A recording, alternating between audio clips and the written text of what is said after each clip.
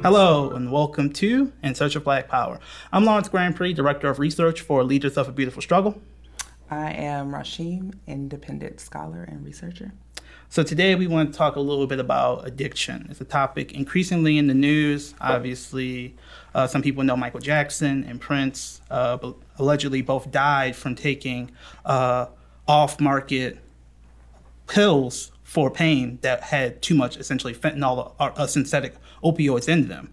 And with the rise of TV shows like Dopesick, I read the book Dopesick, this has been a consistent conversation in our community, but it actually has a few things that make it hard to talk about. It has a lot of science, which not just our community, I think everybody struggles with, but it also has a lot of shame. And it has a lot of feelings of anxiety around talking about the issue. So we wanted to talk about it here today. We specifically wanted to take our approach to it, which is maybe to challenge some of the orthodoxies around how people have traditionally been taught to think about issues of addiction and even so-called radical solutions like so-called harm reduction. So the question that I want to start off today with is, what are African-centered critiques of mainstream approaches to the issue of addiction, overdose, and harm reduction, and how can we find grassroots alternatives? So to start, we are in a world where not only are there the drugs from plants that I think people know that they may have grew up with, like heroin, which is extracted from the opium poppy. You literally have to grow it from the ground and extract it. You have a world where in China, in Mexico, there are literally large facilities where people are producing artificial versions of the chemical found in these plants. So a drug, specifically, let's talk about the painkillers, the opiates that come from the poppy, because that's where a lot of the overdoses are coming from. The natural version of it, these are called opioids, ending with an OD, right? Not an OD as an overdose, but the letters OD, opioids. But you have this increasingly rise of synthetic fentanyl, carfentanil opioids that are artificial. You don't have to grow them. You can literally manufacture them like toys and widgets. So they can be incredibly plentiful and actually, in many cases, far more chemically dense and potent than what you get from the plant. So what's happening, and people are like, why are there so many overdoses? What's going on? We all grew up, cities like Baltimore. I grew up in a city that has a long history of heroin addiction depicted in shows like The Wire. A lot of people trace it back to not just deindustrialization in the 60s, but people coming back from the war in Vietnam. Vietnam is in the so-called Golden Triangle of Southeast Asia, one of the world's top heroin-producing regions of the world, and people were at war. So people used drugs to numb the pain of being at war. So it's actually funny, they did studies on the GIs coming back from war. I want to circle back to it, but the white GIs, because they couldn't get heroin in their white neighborhoods, but also because they had more jobs. They had more connections to things in their society because it wasn't hit as hard by deindustrialization in the suburbs. A lot of them kicked the habit. Full-blown heroin addicts, but just kicked it when they came home. Black folks, black GIs, came home. Neighborhoods impacted by white flight, the flee of capital, deindustrialization, and the underground economy rose, and a lot of them stayed addicted. So in that world, many of us are used to heroin from the plant being a dominant thing in our community and people having this chaotic lifestyle. But with these synthetic drugs that you don't have to grow, that you can manufacture like widgets that are very, very potent, that's a big part of what's driving an even more intense overdose epidemic in our communities. It's the rise of these synthetic, oftentimes cheaper, more potent drugs, displacing the heroin that a lot of us knew and many of the people that we knew may have grown up with. I think one of the really key points that you mentioned at the start of this particular episode was how do we get to that point of like even seeking some of these drugs, right? It's usually to cope with some sort of pain, whether that is physical pain, emotional pain, mental pain. And I think that is often an overlooked part. That one of the things that Sheely points out is that much of the drug use in the U.S. is a response to injustices that come from the political economy of capitalism and its relationship and other forms of oppression. I think one thing in terms of like even just starting to have the conversation, just identifying what are some of the things that might contribute to a person even seeking these to self-soothe or self-medicate, just really having that conversation of why does that even start in the first place? But I think you really hit it on the nose when you said it typically starts from pain or a seeking of pleasure, right? Or well, and again, not to get too far ahead, but the distinction between drug use and drug addiction, right?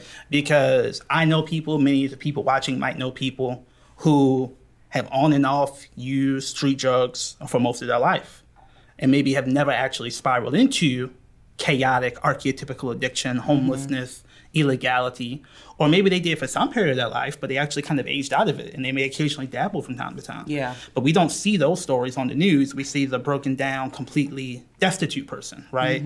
What's changing, though, and what a lot of people fear is that with the rise of synthetic opioids, and if we actually look at the graph of opioid deaths, overdose deaths, and this graph stops at 2017. It's even worse now because with the pandemic, people were shut in. People were disconnected from the world, so many more people spiraled into addiction. The actual nationwide overdose deaths are over 100,000 for the first time in the nation's history. You have it so that even a casual user, and it sounds like a very anti-drug, scare tactic, dare talking point, but in this case, it might actually be true, that with the street pressing of pills from fentanyl, it can be incredibly imprecise how much fentanyl to other fillers are in that pill. And so you really can have it so that just one pill with too much fentanyl, carfentanil, even more potent versions of fentanyl in it can actually be lethal, right? So you have folks who are either casual drug users or are not in a full-blown chaotic spiral of drug use, but occasionally dabble, risking overdose death from their drug usage. And that's really scared a bunch of people. That's led a bunch of people angry and demanding some sort of answer. And in our society, as is currently configured, the dominant answer for a lot of people is addiction treatment, specifically through the lens of Alcoholics Anonymous, Narcotics Anonymous, and so-called 12 steps, right?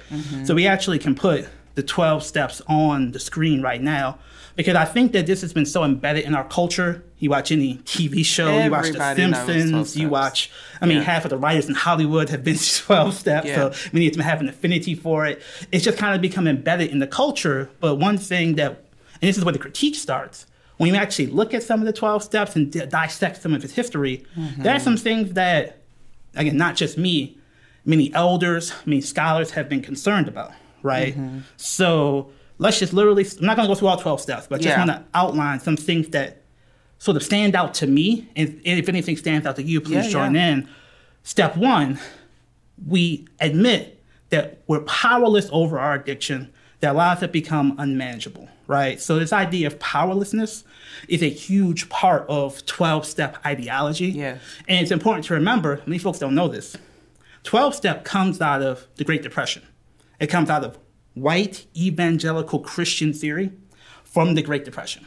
So in the 30s in Ohio, there were groups of people who were struggling with alcohol, medicating the pain of poverty in the Great Recession, and they developed a explicitly religious Christian ideology based upon certain evangelical theories. That's like, essentially, you are a sinner, you have sinned, your sin is addiction, you must beg the Lord for penance and decenter yourself and admit to your personal failings and allow God, the Creator, to dominate your life. Right. Basically. And we're going to talk about whether it's effective or not empirically, but just conceptually. I think if you're a white person and you have a lot of ego and you have been taught that you run the world, decentering your ego might be good for you. If you are an oppressed person and you have been taught that your sin is your color, your sin is coming from backward dark Africa, your sin is not being enough like white people, then it's very dangerous to kind of center powerlessness as a methodology of treatment. Yeah.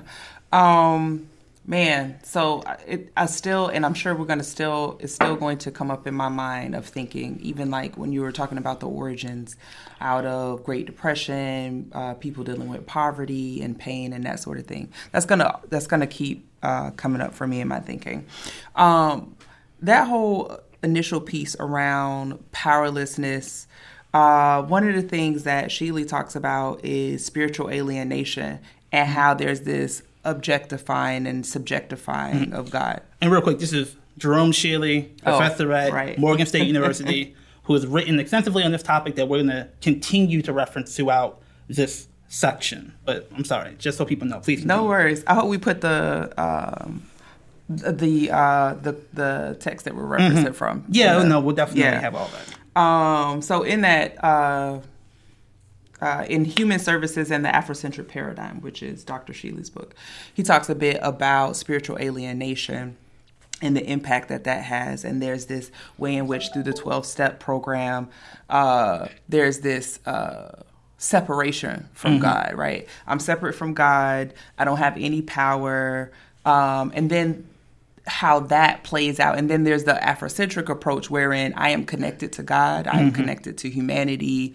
It's a whole different, it's a shift in thinking and it's a shift in approach. And I think similar to what you said, if you are a person who you have lived in had a different worldview. For example, he also talks about white identity development in this book. If you've had that as part of your central upbringing or socialization, I can see how you may need to decentralize your ego. But in this situation, it's just making you, for lack of a better word, a slave. Even I feel like it reinforces you being a slave to addiction. Like you're a slave to whatever your drug is. Not that you have the power, not that you're connected to community or family or anything. It's the famous scene from every sitcom that's ever done a very special episode in addiction. Guy stands up and says, "Hi, I'm Bob. I'm an alcoholic." Alcoholic becomes your identity. Right. It defines you. You stay an alcoholic your entire life. You're never not an alcoholic. Yeah. Right. And that just goes back to the steps. So it's like,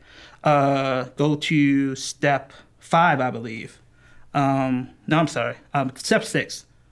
When you're entirely ready to have God remove these defects of character. So addiction is a defect of character. It's not a response to the pain of the legacy of slavery. It's not a response to, even in, they call him, Big Bill, the guy who is even the founder of AA. It's like not even a response to the Great Depression. It's a defect of character. It's an individualized view of the world where you as an individual are responsible for your salvation and your sin, which is a very Christian way of viewing the world, which is not how all people view the world, which we're gonna get to later. But again, just as a general meta commentary, none of this should be interpreted as 12-step is inherently horrible and should be destroyed.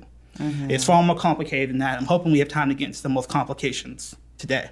Everybody I've talked to was like, there are good parts to it. There are parts that are not so good. A lot of people have benefited. It is a communal methodology. It is a spiritual methodology. And a lot of people have benefited from it. But the question is, are they benefiting from the 12 steps themselves? Or are they benefiting from community and spirituality, which we could get without the 12 steps? Right. That's the question I want to kind of explore briefly. Because if you actually look at the mainstream scientific literature, even the sort of secular public health academics, many of them are basically vouching for 12-step as the effective, evidence-based methodology for addiction. So you can even look at the New York Times and show the cover of the New York Times story, because that has been in debate over the empirical effectiveness of 12-step. And New York Times in 2020 chimed in on this debate, specifically around Alcoholics Anonymous, to basically claim that, no, the evidence is in. We've done all the number crunching. We've looked at all the meta-studies, and it's clear that 12-step actually works.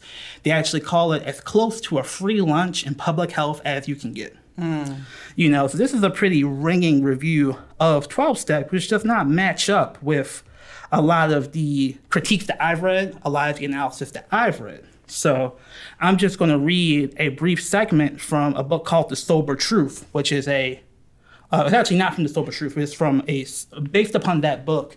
There are people who have questioned the methodology of the New York Times because there's a long-standing critique of studies around 12-step claiming their effectiveness. And basically, in a nutshell,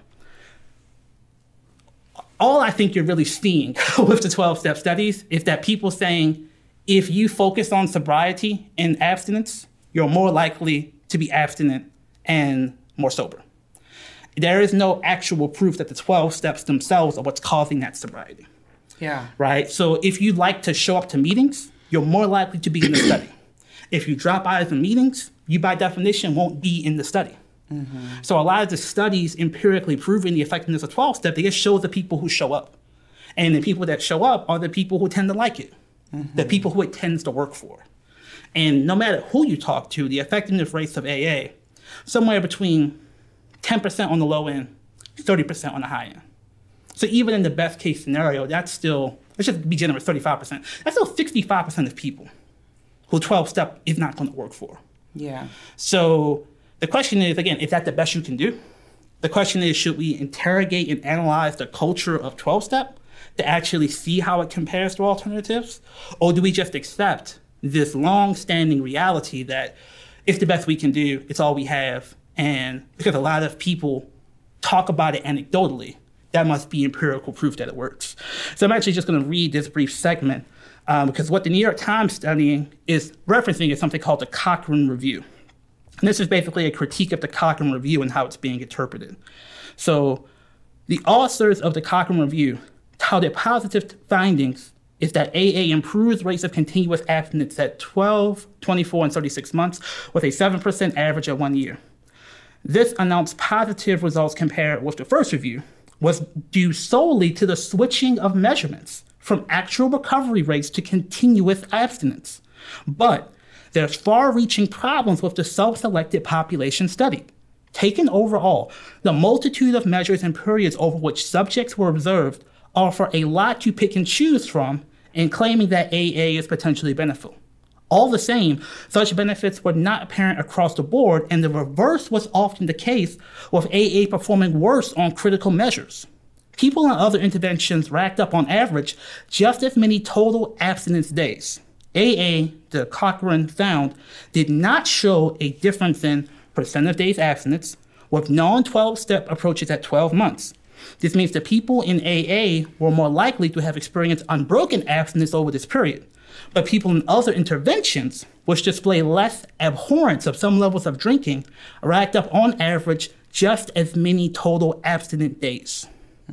So this is a huge debate between so-called abstinence only, which AA is. It's like you must never drink again, not at your sister's wedding, not at communion. If you're a Catholic, alcohol must never touch your lips, and if it does, you're a sinner. Versus other approaches, so-called SMART. SMART is a non-abstinence only alcoholic intervention that tries to give you different tools, cognitive behavioral tools, the less religious tools to deal with addiction. So one thing this quote is pointing at is essentially a rebound effect that happens sometimes with abstinence only AA effects, where if you don't drink, you tend to stay totally abstinent. And the New York Times studies explicitly said that is the outcome we're looking for, total abstinence. And so therefore, of course, because AA says you got to be abstinent, if you're measuring for abstinence, AA is going to be better than other stuff, which does not ask you to be totally abstinent. Right. So it's kind of a tautology. But more than that, what other studies have pointed out, and this one is alluding to, is that if you go off the wagon, there are some studies that show you're more likely to binge drink with AA as compared to other methodologies. Because if you have alcohol past your lips, you've already sinned. Right. In for a penny, in for a pound, right? And there's actual studies that show that there's a real rebound effect, that once you start drinking, if the only thing you have is AA abstinence only, people are more likely to binge drink, which was not studied in this study methodology, right? So again, it's like you have the New York Times, or some people call it the fake news New York Times, the mainstream media. And it's not quite that it's fake news, it's that the metrics that it's using are actually really skewed to a particular interpretation of what a positive result is.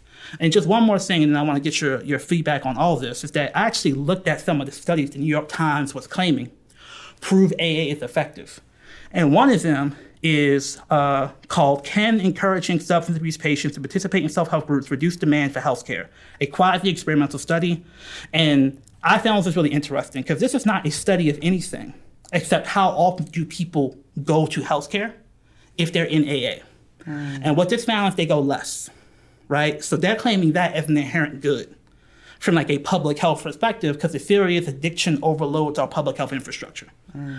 If you just flip your perspective, you could easily view that as a bad thing. If you suffered addiction your whole life, you might need more healthcare. You might need to go to the doctor more. And they're comparing it with like therapy. And therapy is essentially a healthcare intervention.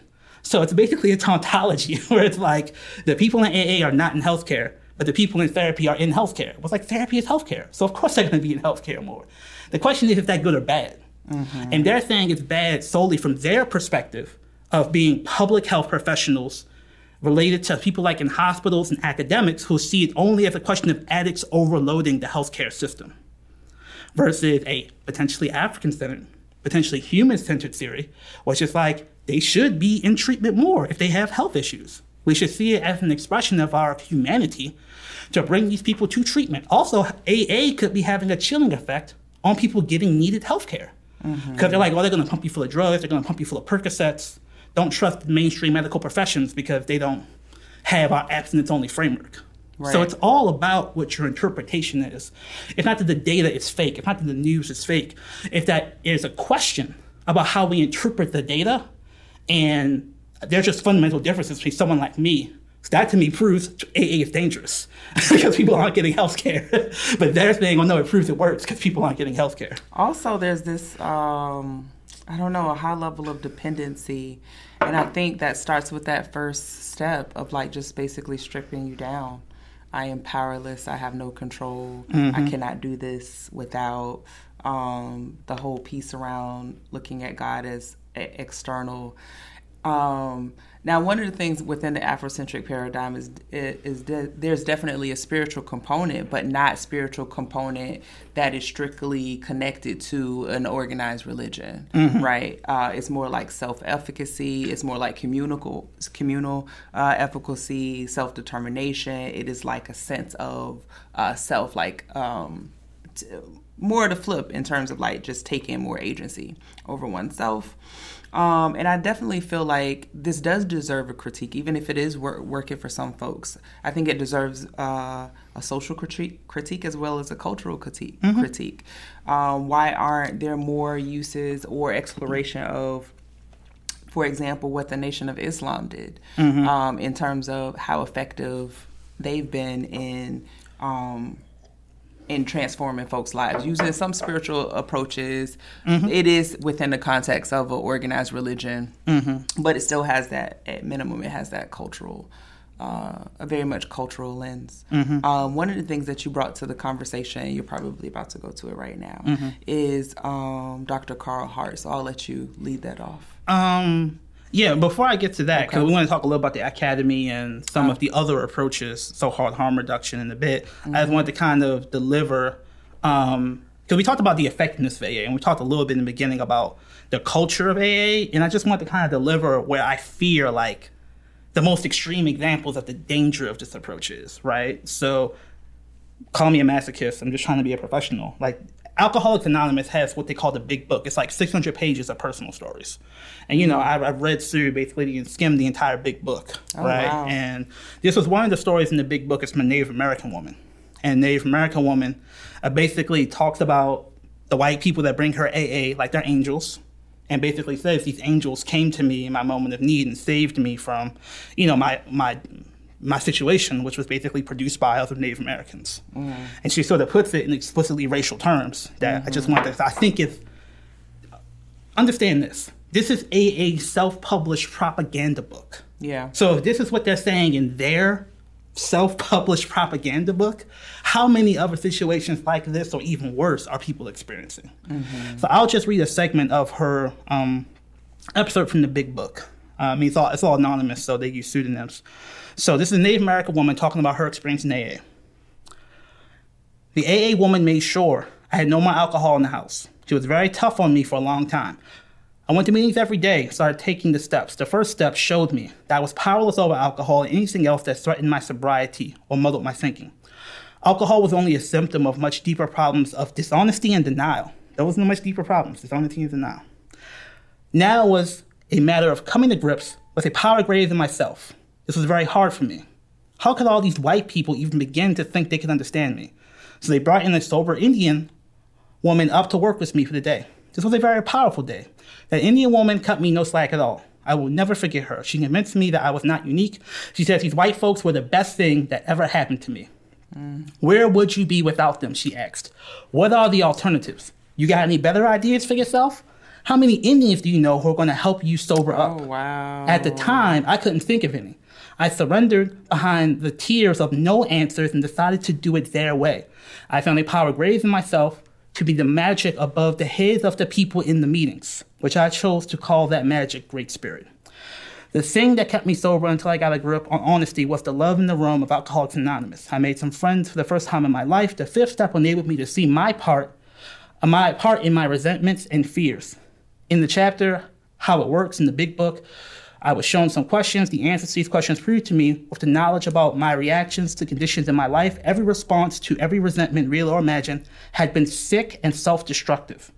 I was allowing others to control my sense of well-being and behavior. I came to understand that the behavior, opinions, and thoughts of others were none of my business. The only business I was to be concerned with was my own.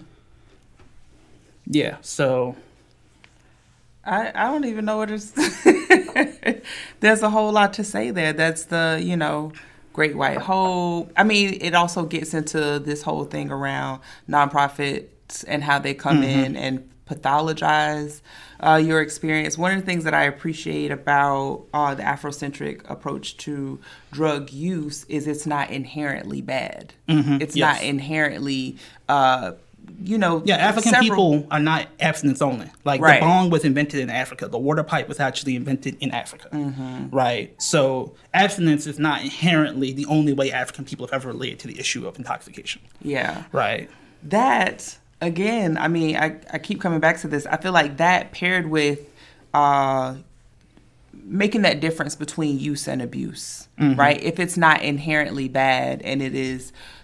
whether it's pleasurable, whether it is something that is used in a spiritual practice, and then you bring on conditions of pain and isolation and alienation, and then that can flip it toward a person seeking that out more and getting to a point where they are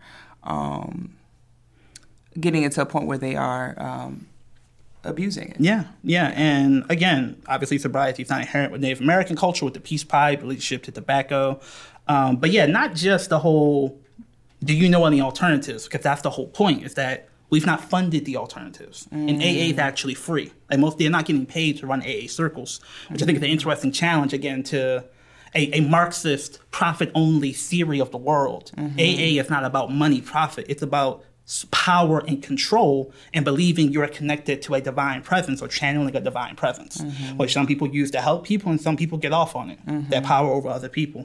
But yeah, this idea that because we've not invested in an alternative infrastructure, besides a little bit of harm reduction, which we're going to get to, AA is free, it's available, and people are like, well, that's all there is. So they invest so much psychic energy into all there is, which is reflective of this particular ideology. But, the stuff about, these white people are the best thing that ever happened to you, that's obviously kind of ill, right? But I read the last part because it's about having an individualistic theory of salvation.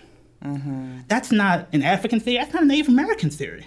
Leslie Miriam Silko, a very famous Native American author, writes explicitly about how terrible it was when Christianity changed the theory of salvation and spiritual relationship in the Native American community from communal to individualistic.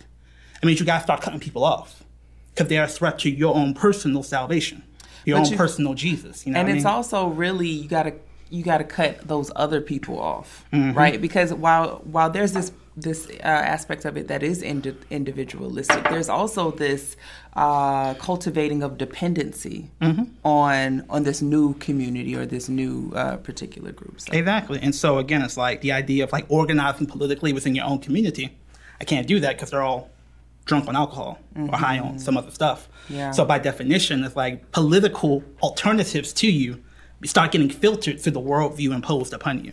So just look at like the AA Serenity Prayer. It's just a very famous prayer that my father, even though he was not an AA person, he had gone through it, and he used to say, like, some of that stuff is useful in terms of like the Serenity Prayer, which goes, God grant me serenity to accept the things I cannot change, the current the courage to change the things I can, and the wisdom to know the difference. And it's like, that's an extremely political statement. How do you know what can be changed? It's entirely dependent upon your political worldview, right? So the idea of accepting what cannot be changed, when it's funneled through AA, an inherently, Christian evangelical worldview, you actually cannot be mandated to go to a 12-step meeting. I didn't know that. The court can mandate you to go to a meeting related to addiction, but not 12 steps specifically, because that's a violation of church and state. It has been ruled that AA is an inherently Christian group. You can't actually be mandated to go there.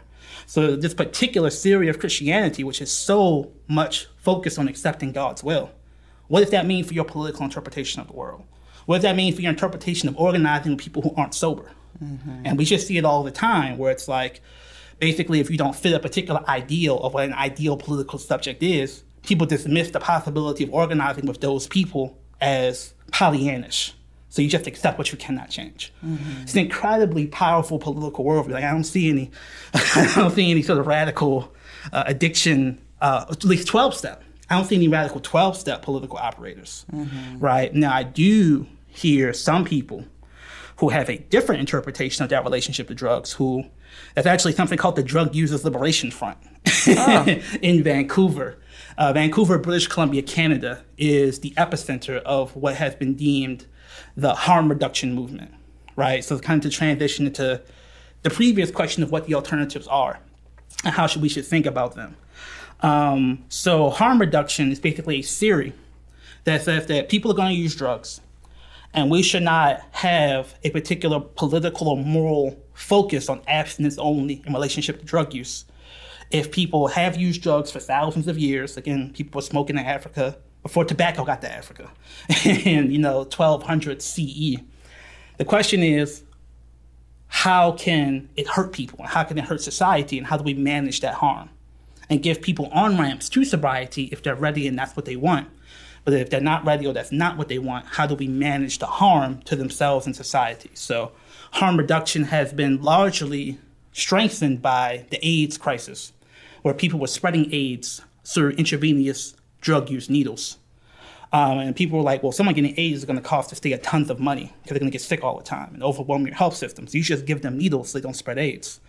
And that kind of spread into larger theories of harm reduction, including so-called supervised use facilities or safe injection sites, where if people are using drugs, you have someone with them. So if they overdose, you can hit them with Narcan, which is an opioid receptor binding agent, which kind of reverses the overdose. But also just kind of checks on people and says that they need services, if they're ready to go into treatment, give them on-ramps to treatment. Now, these supervised injection facilities have been illegal in America for the past 30 years, but they've been prevalent in, as previously stated, Canada, specifically the city of Vancouver. They're increasing throughout Europe. And this is increasingly seen as like the public health, intellectual, academic answer to addiction, or specifically overdoses, right? So now we're seeing with Biden, with, the so-called shift towards more progressive theory, more money actually going into harm reduction. But that's obviously controversial because the abstinence-only people are like, don't give people needles. Don't give people tools to use drugs. Drugs are bad. Yeah. So that was, I don't know if you ever heard about crack pipe gate? No. Crack pipe, you heard crack pipe gate? No. Oh, man. Well, Biden, for the first time in 2020, yes, the federal government in 2020 gave a paltry sum of money compared to the scale of the problem. Remember, there are 100,000 people dead, an unprecedented overdose epidemic. They gave a paltry $30 million for harm reduction. A lot of the harm reduction money comes from private foundations because the federal government wouldn't touch it, so it's too politically controversial. But now, for the first time, the federal government started to put money into harm reductions, things like needle exchanges, giving people Narcan.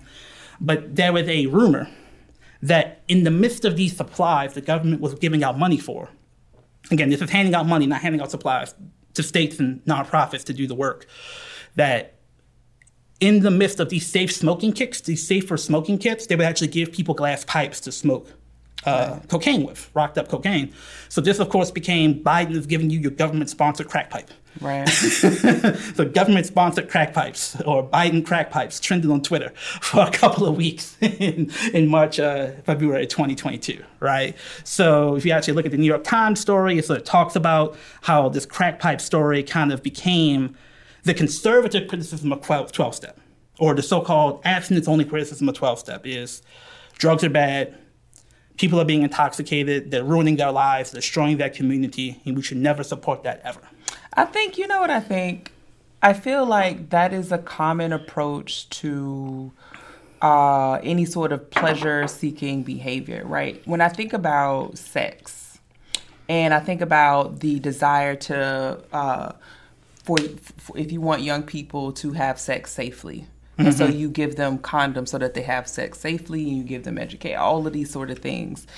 I think the Christian approach is to say no, tell them to not have sex. Not to say sex could be a nice thing, it could be a pleasurable thing. We just need to make sure that we're showing them how to do this safely and responsibly. It's automatically no, we are encouraging them or telling them or pushing them towards that thing. I think that that's a common response.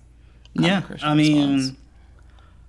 It's interesting because I think there's something happening here that's related to that, but also somewhat specific to drugs in terms of, again, African science theory has oftentimes been quarantined off into philosophy and sort of musings about the Black Panthers or a revolutionary imagined past of Africa. But our whole point here in this show and our work at LBS is to use it to solve practical problems in people's lives. And I don't think you can make sense of how people think about addiction without thinking about race and the history of race in the world. So European peoples have a thing about rationality. Rationality is what liberated them from the monarchs, a rational theory of organizing the world based upon merit and not based upon heredity. And this rationality is like a prized possession of the Eurocentric academic tradition. It's what liberated them from the Dark Ages. It's what liberated them from the oppression of the Moors. And it's what liberated them to conquer the world. So drugs challenge your rationality. Drugs challenge your rational faculties that make you a civilized being in the Eurocentric worldview. And that is particularly dangerous if you value that rationality over everything else. Because you see a lot of liberals that are just, super woke, Black Lives Matter. They don't talk a ton about, doing drugs is good. Or doing drugs should be cool, because that, even amongst that crowd, they still kind of adhere to like this fetishization of the rational subject, like the New York Times crowd.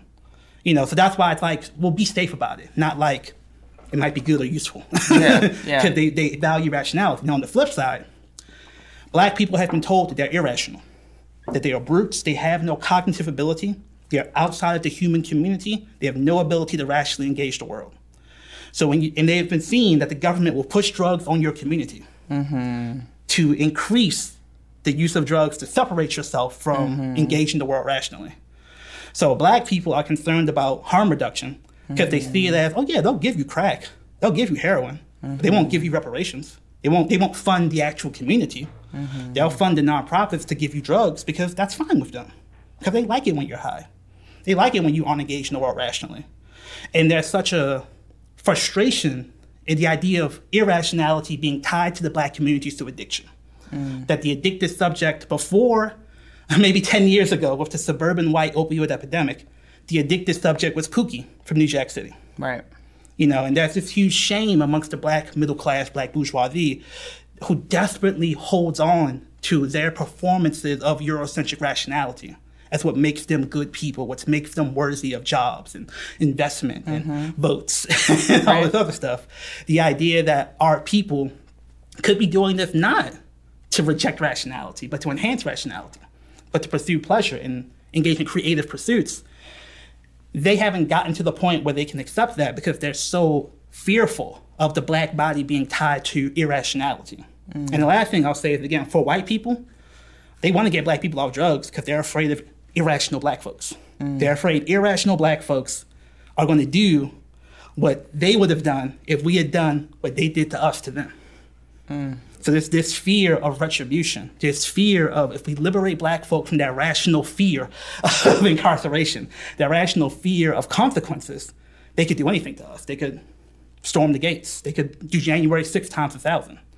So they love Black folks getting off drugs because there's this constant fear of, again, going back to slave revolts and the Native American resistances of these natives, if they tie into like a spiritual traditions through drugs, if they tie into something higher, through intoxication, they're no longer bounded by our rational worldview, and they could do anything to us. Yeah. So there is a lot of deep-seated, subconscious, racial stuff going on around the question of addiction. And it makes it very hard to have a practical conversation about empirics about what to do. Mm-hmm. I mean, I think there is the aspect to the, you didn't use these words, but I'm going to use it, the respectable Negro, who realize and knows that historical context of Black people are irrational and want folks to like don't play into this. It's all connected to what you were saying earlier in terms of like the stigma, how it's so highly stigmatized. I don't want to preemptively go to, but that's the next thing that I'm thinking of is Dr. Hart. Yeah, well, I mean, that's interesting because Charlemagne, I don't think he would consider himself that respectable Negro. No. And it kind of comes on both ends of the spectrum. Where, like, if you've seen, like, hood stuff and you've seen drugs do crazy stuff to people, in your mind, the drugs did the crazy stuff to people in the hood. I think Carl Hart argument is that, no, the hood did the crazy stuff to people in the hood. Right. But what you see is the drugs. What you see is the addicts doing the crazy stuff, and all you can think is drugs equal chaos. Because you haven't seen drugs equal much else where you're from. Right? So then that's like the hood abstinence theory, which is a little bit distinct from like the bougie abstinence theory. Yeah. Well, I think it gets into, I don't know the degree to which that there exists a hood abstinence theory so much as it is, what is Hart refers to it as the psychedelic exceptionalism. Yeah, that's also part of it. Yep. Yeah, and I think that that's very strong in the hood. It's very strong that these drugs over here, these are like okay, and these are, legit to a degree, within the hood, legit, right? And I think that that's a very prevalent thing in the hood. I also feel like there is not a lot of knowledge around the science piece of it, that most drugs, if not all, are somewhat plant-based, because I think one of the things around psychedelic exceptionalism is folks go to what is most natural, what is from the earth, what is that. And that's why I started where I started. So just so folks know, what we're talking about is Dr. Carl Hart, who is, just so people know, he's a working-class Black person who was born in southern Florida. He went into the Army, but before that, he was just doing, for lack of a better word, hood stuff in the Miami area. Came out the Army. He said, early 90s, drugs really messed up my community. I'm going to go study drugs to figure out how to get us free of this stuff because drugs are crazy. But he gradually realized that it wasn't the drugs that made people crazy. And he did scientific studies that showed that people were entirely rational in terms of dealing with pain, in terms of still making rational decisions in the midst of cocaine addiction and opioid addiction. So he's been held up as a Black adherent of the harm reduction methodology. He talks a lot about testing drugs, a lot about building up alternative infrastructure so people don't, have to use drugs they don't know about, and really focus on medical care. And he went on The Breakfast Club with Charlemagne the God and the other folks, and he wrote a book called Drug Use for Grown-Ups, and I'd recommend folks watch the interview, that talks about, he basically wrote his first book, which was autobiographical and a little bit of science. But his second book was way more personal. It was like a tell-all. He's like, I'm coming out of the closet, basically. It's like, I am a recreational drug user. Every drug that you can think of, I have done it. I take heroin sometimes as a way to, deal with life. And all the people saying that you can't be a rational person on drugs, look at me. I'm a 10-year professor, I believe, at Ivy League University, who's well-respected throughout the world. So I'm using my personal story as a repudiation of the mythology projected onto people who use stuff like heroin. And again, Charlemagne, I think he comes from a world where he's like, he even says, like, I don't know many functional heroin users. And I think that's the point, was like, you don't know them, doesn't mean they don't exist. But from a particular, because there are a lot of people from the hood who get really into religion and 12-step, and it's like abstinence. He actually might know some. He just doesn't know. Exactly. But because it's so stigmatized, people are not going to say that they use heroin. Exactly. I mean, I don't know how many folks we could probably say if we were able to just do some sort of genetic testing or sample of, like, especially in arts and creative communities. I think he probably knows more functional heroin users than he thinks. Exactly. But in his mind, again, the addict is coded as like kooky. Right. And like stealing and robbing and doing violence to people in relationship to the addiction. So it's very interesting. Again, like the YouTube comments were full of a lot of people being like, Charlamagne's an asshole. Because Charlamagne basically is like, yo, are you high right now? Like you look kind of faded. You know what I mean? And people was like, come on, yo, that's kind of ignorant. Yeah. But again, it's like, from what I heard, a lot of people was like, I just don't know about that. You know, it's just not like conservative, not like bourgeois, not like traumatized by the pain of the hood. It's just like, I just don't know about recreational heroin use. And again, it's like, it's not necessarily, I don't bump with that. I don't know. Because as I stated before, heroin does come from the plant. Heroin is natural. There's a lot of synthetic opioids that are hugely, hugely dangerous. So if we actually gave people heroin, they wouldn't be using fentanyl. And we wouldn't be in as bad of a situation that we're in. So if you just come from the hood and hear someone talking about give people heroin, it's like, well, that sounds crazy. Right. Then when you think about it through the lens of, wait, so the heroin comes from the plant, and it's the synthetic stuff that are from the pharmaceutical companies, and they're from China and from Mexico that are actually destroying our community right now, maybe I could think about that. Yeah. But that's where, again, the science comes in. And the basic logistics of, again, psychedelics come from the plant. Like, you actually see the plant when you smoke the cannabis, where it's like the opium resin goes through a purification process to turn to heroin. But it is from a plant. What do you think of Dr. Hart's desire to regulate more drug use? And I really want to know what you think about it as it relates to, you know, as we're moving into more legalization of cannabis and how that's being used. What do you think? What do you mean regulate? I think you regulate usage.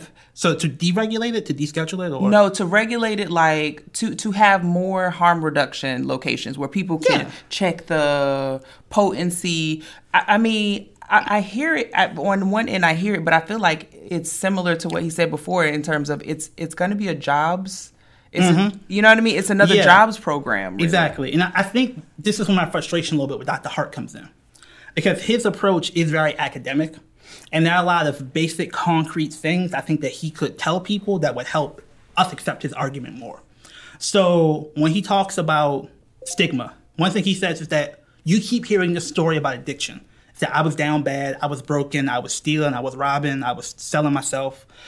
And he says that's the dominant story, not because it's always true, but because that's the story you need to tell to get services in this country. Yeah. Because like I said, the white power structure is very afraid of that person. Because that person can do anything. That person can spread AIDS. That person can become violent. That person can kill a white person.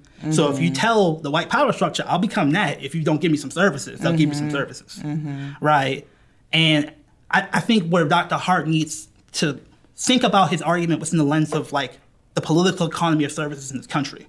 It's like a big part of the problem is that white people run all the service architecture in this country. So it's their desires and their fears which determine how money flows. And if you have black folks, a lot of them can accept a higher diversity of stories about drug use, which does not require you to replicate the all my life I had to fight, I'm down bad, don't want to be down bad no more theory of how you present yourself. And again, not all black people. Some black people believe that if you touch heroin, you're going to be down bad forever. But I think there's an increasingly complex relationship to drugs in the black community in terms of grassroots people who see it every day, where you could actually be a black person, work a service economy job, be in pain, and not have insurance and medicating that pain through what you get on the corner. Like, why do you think drug dealers wake up early? Unemployed people don't wake up early. Right. That's not only people who have jobs, who have, like, a lot of times service economy jobs where they're in pain. You know, so this basic idea of, like, giving more money to black people who do services in our community, I think that would help him sell his argument to more Charlamagne tha God's audience. But he seems to have that more abstract academic relationship to the work. The solution, right? So just again, it's like people in this channel will probably know about Mutulu Shakur. Mutulu Shakur is an in-prison political prisoner. And I think what's under-talked about his work is that he was part of the takeover of the hospital in the Bronx that was done in the 70s with the Black Panthers and the Young Lords. And the Mutulu Shakur developed a methodology of drug treatment which used acupuncture as a way to do detox, not just from heroin. Because remember, people were coming home from the war on heroin. He also detoxed people from methadone. Because they rejected the medical orthodoxy, which says that the government basically becomes your pusher when you use methadone. That you sent us to war, You got us hooked on drugs. You made us kill fellow brown people. And now you're trying to give us this methadone drug, which basically keeps us addicted and keeps us dependent on you for our medicine. So if we do anything to challenge you as a state, you can cut us off from what we need to deal with our situation. So like the legacy of those sort of grassroots addiction interventions, I shouldn't, and that's the thing about Carl, I shouldn't read your book and not hear that. I should not read 2 of your books and not hear the word Matula Shakur, Lincoln Detox, and acupuncture. Right. But these legacies have been so subjugated that like the real reality of like, talk to people in the hood. Some of them are still doing acupuncture to detox people. Do they need money? Do they need laws changed to make it easier for them to teach acupuncture? I'm sure they do. I'm sure the drug policy nonprofits don't care about that because they're plugged into the dominant methodologies. So if you start telling people stories like that, and it's like, oh, it's people in the hood that can get the bag. It's like, oh, well, I want people in the hood to get jobs. I want them to get the bag. So now I'm listening. Right. Where if you're talking about I use heroin, and it's like, yeah. Because even in his book, he literally says, like, yeah, I'm afraid for my son. I'm afraid of racism. And heroin helps dull the pain. Right. It's like, I get it, but it's not messed up to be like, that's not what I want for me or my child. Yeah, definitely. Here, I am curious about harm reduction that focuses on the source of the harm and not our response to it, right? So having centers that measure the dosage and all of those things, that could be fine. But if you are going to this because if you are going to a point of abusing it, right? There's recreational use, and you're just doing it for pleasure and to have a good time. But then if you're flipping to the side of abuse because you're in a poverty-stricken area, you're feeling alienated, you are experiencing racism and oppression, and you're abusing. Are there harm reduction methods that focus on changing the condition that won't make me go to abuse? I think that's the problem, is that the Eurocentric worldview is about the corporeal body and keeping the corporeal body alive. So much of harm reduction right now is overdose prevention and preventing disease spread. Those are, and also because of the politics of harm reduction, those have been the most acceptable in red states, right? So harm reduction, a lot of people criticize it because some people say it's gotten away from its radical roots. Because even amongst white folks, like that was a more radical theory of harm reduction. Even methadone. Methadone is now really critiqued as like, they call it gas and go. Give you methadone, get you in, get you out, don't care about you, don't give you no wraparound services. That wasn't what methadone was supposed to be. It's supposed to be a methodology of care that then connected you to other services. But the vicious system we live in strips it of all its humanity and just turns it into, in many cases, a methodology of control. But, the dominant system is very much like, again, people overdose less on methadone. That's all I really care about. So the way I phrased the other day was like, harm reduction is about keeping you alive. Black people are more interested in saving lives than just keeping people physically alive. And saving someone's life means giving them a role in the community, giving them a way to produce value, not just for themselves, but a spiritual relationship to the world where they are resonating and benefiting from their existence in the world, not just not dying. Right. So a lot of what I fear is coming is like, well, methadone is bad. Let's give people Suboxone. We can mail Suboxone to somebody's house. They don't got to come to the clinic. It's like from an African-centered perspective, you just in your house doing Suboxone all day. Yeah. That's not a good solution. From an African-centered perspective. You may not die of heroin overdose or fentanyl overdose, but you aren't producing anything productively for the community. Right. So no, I mean, we're going to have to really think about comprehensively re-engaging series of decriminalization. Because again, drug policy is kind of like a libertarian thing. Like my body, my choice. And it's like, well, you don't have nothing to say about the community. And you don't have no knowledge of what the community needs to restore itself from the harms of criminalization and the harms of the war on drugs. So a lot of what we're doing at LBS is talking about funding the community to be able to invest in people in that community to rebuild the social fabric of the community. And that's not seen as addiction prevention, but that is addiction prevention. So one of the last things I wanted to talk about was there was an experiment done by a guy named Bruce Alexander, that's a Canadian white guy, called Rat Park. Rat Park is a very famous experiment that does not get talked about a lot in harm reduction circles, which really surprises me. Again, his methodology was somewhat questionable and replication issues, but the fundamental reality seems to make sense. You take rats, you put them in a cage, you isolate them. They have no social stimulation, and you give them two choices: water with heroin in it, or water without heroin in it. What do they pick? Water with heroin. I would pick the same thing, right? But if you change their environment, produce what he called Rat Park. Rat Park is an enclosure with greenery and stimulation and other rats to play with and have sex with and all this other good stuff. The rats tend not to touch the water with the heroin in it, even when you offer it to them. Yeah. So as a fundamental social theory, this Rat Park experiment really expands the aperture of what can be thought of as addiction prevention to restoring people's social fabric. And the problem is, white academics aren't qualified to do that. White academics and nonprofit folks can't really get the bag to do that. So you don't hear about that. Not through the lens of addiction prevention. And I think that's what the African-centered theory of addiction prevention is pushing us to do. So in Maryland, we're trying to use like the funds from cannabis legalization to do that, as opposed to just go to more methadone, as opposed to just go to more 12-step.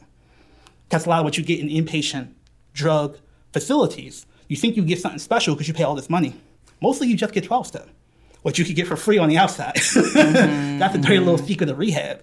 We pay all this money to get what you can basically get for free on the outside, right? So we don't actually have, and again, Black folks are doing like different forms of spiritual work within the 12-step framework. It's not a destruction of 12-step. But it's to say, again, it's like I'm more interested in the African-centered folks who are building a spiritual communal theory for us, as opposed to being forced into the 12-step framework. That's all they can get. Right.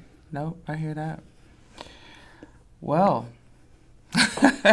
I think one of the things, again, that I really appreciate about this conversation and conversations like this, while we are continually in search of Black power, is that we're able to look at these particular situations and apply this critical lens, apply this cultural lens and this racial lens on like how are we approaching addiction, how we're talking about addiction, how we're interacting with folks, and not just addiction, but drug use versus drug abuse. Yeah, and this is a topic I think we may come back to a couple of times because this is a particular very important issue that's not nearly talked about enough, that has a lot of complexity to it, both scientific complexity and social complexity. Yeah. Like any of the segments we did today could have been its own episode by itself. So I think this is something we'll come back to, and we hope that you are here with us as we continue to explore these issues and gauge these debates and think about our communal conversations and figure out how to take them deeper. And again, not to pick one approach over the other or demonize harm reduction or 12-step, but to try to improve both by continuing to go in search of Black power. Thank you and hope to see you soon.